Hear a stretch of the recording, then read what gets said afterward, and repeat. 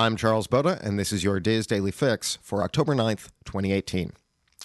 Hurricane Michael has strengthened to Category 2 and is expected to become a Category 3 by the time it makes landfall on the northeast Gulf Coast on Wednesday. Michael could end up being the strongest hurricane to hit the Florida Panhandle in 12 years. In a statement on Monday afternoon, the National Weather Service said, Michael could develop into a potentially catastrophic event for the northeastern Gulf Coast. Storm surge warnings are in effect for the Okaloosa-Walton County line in Florida to Anclote River, Florida, which means life-threatening storm surge inundation is a danger in those areas within 36 hours. A hurricane warning is posted for the Florida Gulf Coast from the Alabama-Florida border to Swanee River, Florida, including Pensacola, Panama City, and Tallahassee. The hurricane warning also extends inland to southwestern Georgia, including Albany.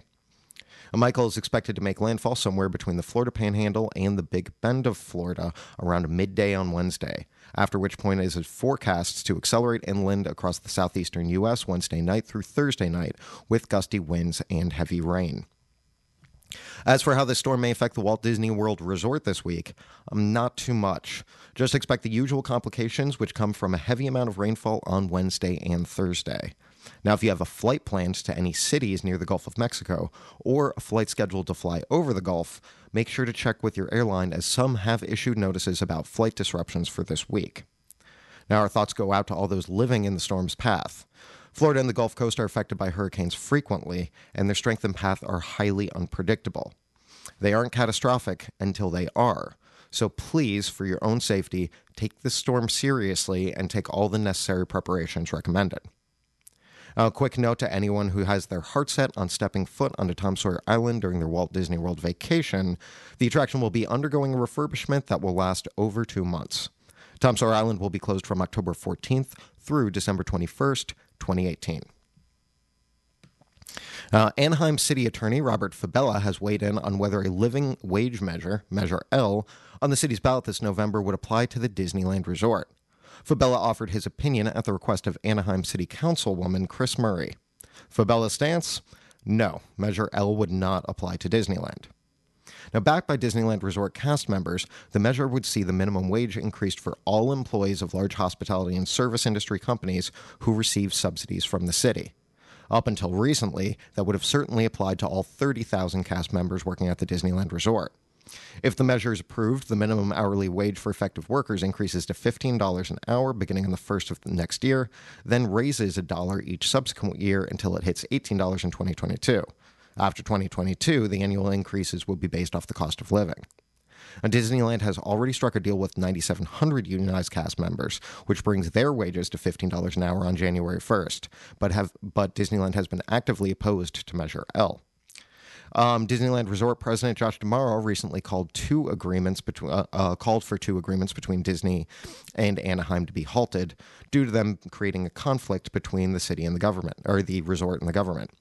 The first would have entitled Disneyland to 70% of collected occupancy taxes for a new luxury hotel it was planning to develop, and the second would have kept Anaheim from creating a theme park ticket tax for 45 years as long as the Walt Disney Company invested $1.5 billion in its Disneyland Resort parks. Now, while the Anaheim City Council voted in favor of abolishing both of those deals, the decision was criticized as an attempt by Disneyland to dodge the effects of Measure L if it was voted into action this November. Unions are claiming that Measure L should still affect the resort due to a parking garage built in 1996 for $108 million and paid for in part by bonds sold by the city of Anaheim. And the Disneyland Resort is paying off those bonds, but so are bed taxes from local hotels, argue the unions. City Attorney Fabella's statement, as reported by the LA Times, said, in summary, although there are many moving parts to the bond transaction, it does not appear to incorporate a direct city subsidy. That is, in an agreement in which Disney is entitled to a rebate of transient occupancy taxes, sales taxes, entertainment taxes, property taxes, or other taxes, presently or in the future, matured or unmatured. Therefore, it is the city attorney's opinion that Measure L would not apply to Disney by virtue of the bond transaction. The Anaheim City Council will be discussing Fabella's input later today.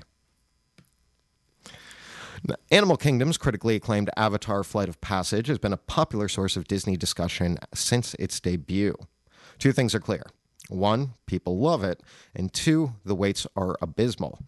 If you're looking to up your FOP strategy game but have had no success with the morning race through the gates, check out No Rope Dropping, How to Ride Flight of Passage with Less Than an Hour Wait by Haley Van Paris today.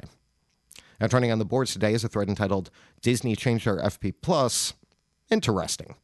That was started by poster Microbeta, who shared screenshots of 2 emails he received from Disney, letting him know that 2 FastPass Plus selections he's made were changed. Other posters are stopping by to share their experience with the same attraction, and no one has been certain of the reasons why the changes were made.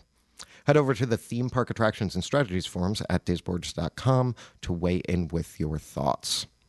Now, 1 o'clock today, make sure to check out the Diz Unplugged Walt Disney World edition, where the team will keep you up to date on all this week's news and engage in some lively Disney discussion. Check that out on DizUnplugged.com at 1 p.m. today. And for the weather today, Orlando will be mostly cloudy with a 20% chance of rain, high of 89 and a low of 78. You can expect rainy days on Wednesday and Thursday. Now, those in Anaheim will see a cloudy morning with sunny afternoon skies, a high of 79 and a low of 66. For information on everything I've mentioned, go to wdwinfo.com/dailyfix, and that will be it for me today. But join us again tomorrow for another installment of your Diz Daily Fix.